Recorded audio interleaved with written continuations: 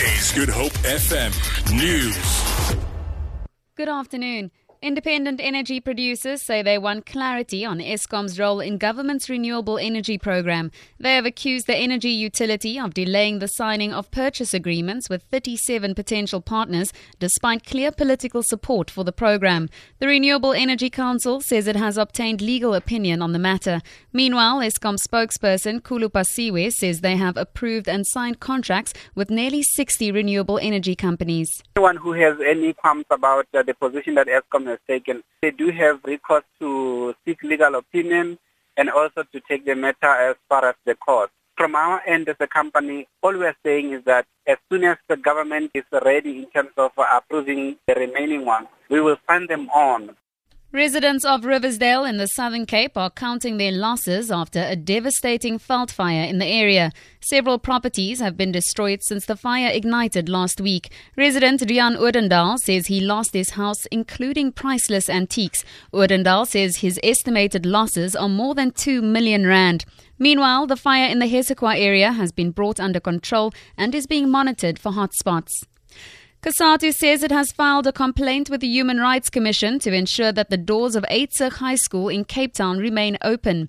The Western Cape Education Department plans to close the school and move learners and staff to new premises amid concerns for their safety. Parents and learners gathered at the school today to plan the way forward. Bianca Moodley reports. The Education Department says the school has been continuously vandalized and is no longer safe to keep open.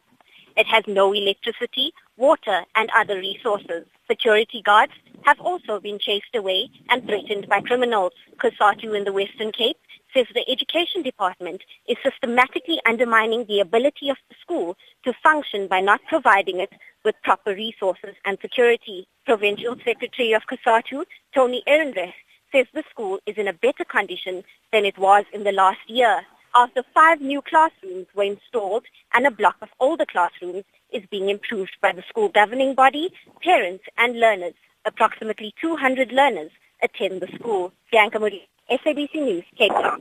Deputy Rural Development Minister Mcebisi Skwatsha has dismissed suggestions that he used government funds to rebuild the home of a Gugulethu family after it was gutted by a fire.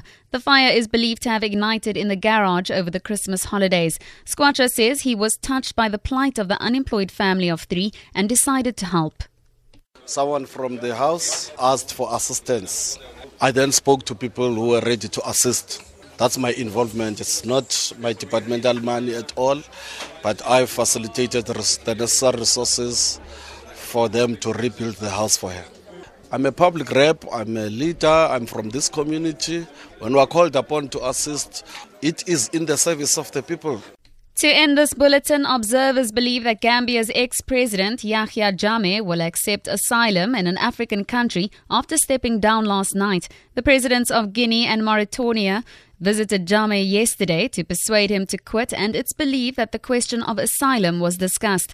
Jammeh could otherwise face prosecution for atrocities committed under his 22-year rule. New President Adam Barrow, who won an election in December, is expected to return to Gambia soon. Barrow was sworn in neighbouring Senegal on Thursday because Jammeh was still refusing to relinquish power. For Good Hope FM News, I'm Tamara Snow.